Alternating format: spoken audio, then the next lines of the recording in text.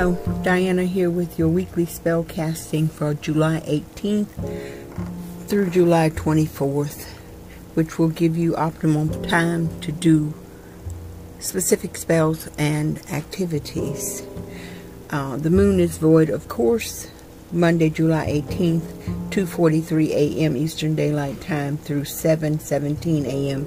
Eastern Daylight Time. And Wednesday, July 20th, 10:19 a.m. Eastern Daylight Time through 2:23 p.m. Eastern Daylight Time. And Friday, July 22nd, 7:45 p.m. Eastern Daylight Time through Saturday, July 23rd, 1:11 a.m. Eastern Daylight Time. Monday, July 18th is Nelson Mandela International Day.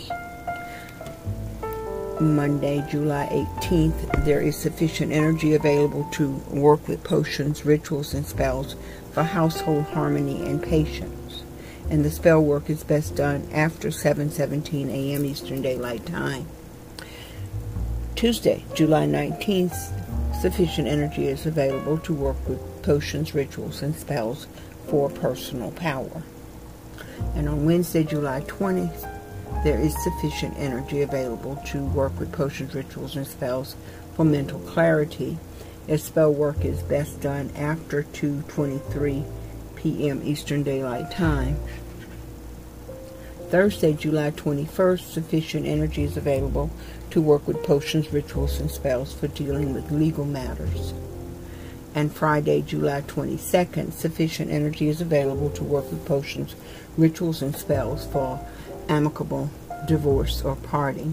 And your spell work is best done after 12 p.m. Eastern Daylight Time, but before 7:45 p.m. Eastern Daylight Time. Saturday, July 23rd, strong energy is available for protection, and sufficient energy is available to work with potions, rituals, and spells for removing blocks and obstacles. And Sunday, July 24th, sufficient energy is available to work with potions, rituals, and spells for stress relief. This week's correspondence will deal with the ash tree. Other names are red ash.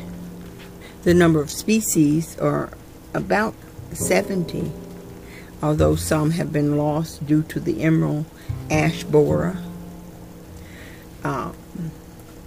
The genus and species is Fraxinus pennsylvanica.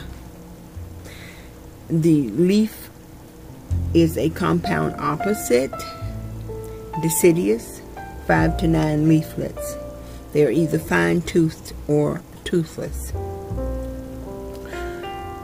The bark is gray or brown with deep furrows, often appearing diamond-shaped.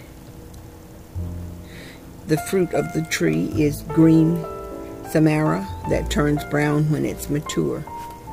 The magical properties and lore of the ash is that ash is part of the druidic fairy triad consisting of oak, ash, and thorn, and is sacred to the druids.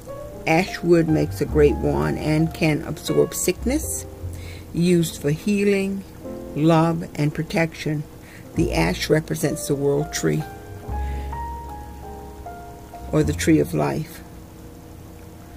Leaves placed under a pillar are said to bring prophetic dreams, and snakes fear the ash tree. You can burn ash to attract prosperity or carry the leaves to attract love. Rub a needle over a wart 3 times, and then stick the needle into an ash tree to heal the wart.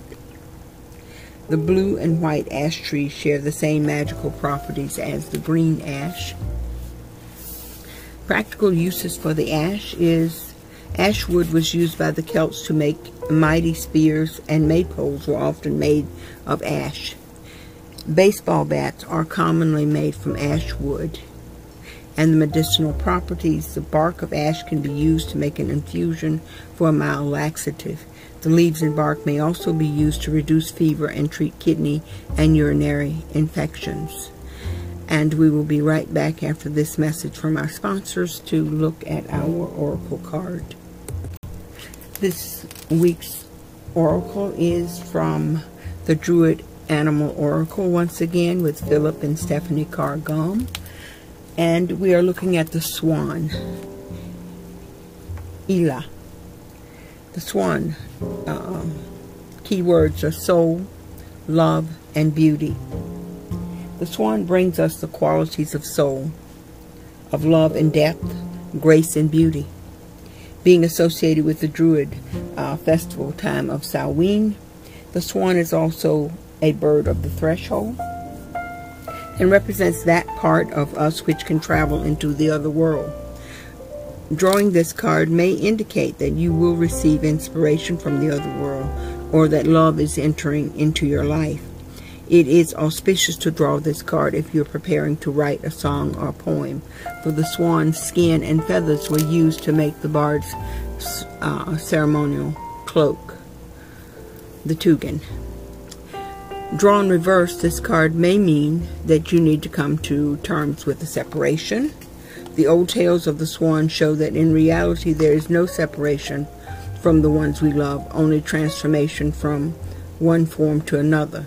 But to continue our journey in this world, we need to be able to say goodbye to those we are separated from, even though we know that ultimately we may be together again. The separation we're faced with, however, may be internal rather than external, and the swan may be calling us to connect more deeply with our own soul. The tradition of the swan. White swans of the wilderness, ye have flown over many lands. Tell me, have you seen aught of Tir Neog, where no one loses youth, or Tir Nemo, where all that is beautiful lives forever, or Momel, that is so honey sweet with blossoms? And this comes from The Children of Lear, retold by Ella Young. Tir Neog was the name of the land of eternal youth in the other world. The white swans of the wilderness were 4 children of the Tuatha De Danann, one of the earliest races to inhabit Ireland, having originally come from the northern Greek Isles. They became the fairy folk, the Sidhe, who lived underground in the hollow hills when they were driven there by the invasion of the Millicents. Although the Danans were a mythological race, history and myth have become entwined, and there are indeed traces of trade and travel between the lands of ancient Greece and the British Isles. This may explain the use of Pythagorean's mathematics in the construction of the old stone circles, and the many similarities in Greek and Celtic mythology and philosophy. In Greek mythology, the swan was Apollo's bird and was often pictured singing to the lyre. Its association with grace, beauty, and the feminine has been so strong that it has also been associated with song and Celtic tradition. We talk still of a swan song, which would be considered the last performance, work of art, or gesture made shortly before a person dies. Such an act is possibly called a swan song because the swan represents the human soul in the other world. The swan is one of the 4 most frequent mentioned birds in the old tales, along with the raven, crane, and eagle. Whereas the crane is often pictured carrying the soul to the other world, the swan depicts the soul itself. For this reason, the swan is often associated with the time of Samhain, the gateway between the realm of the living and that of the dead, the inner and outer worlds, the old and new years. To a lesser extent, the gateway of Midsummer Eve, during which time it is easier to contact the fairy realm, is also associated with the swan through the European tales of maidens who turn into swans at this time. And I thank you for listening, and I will see you next week.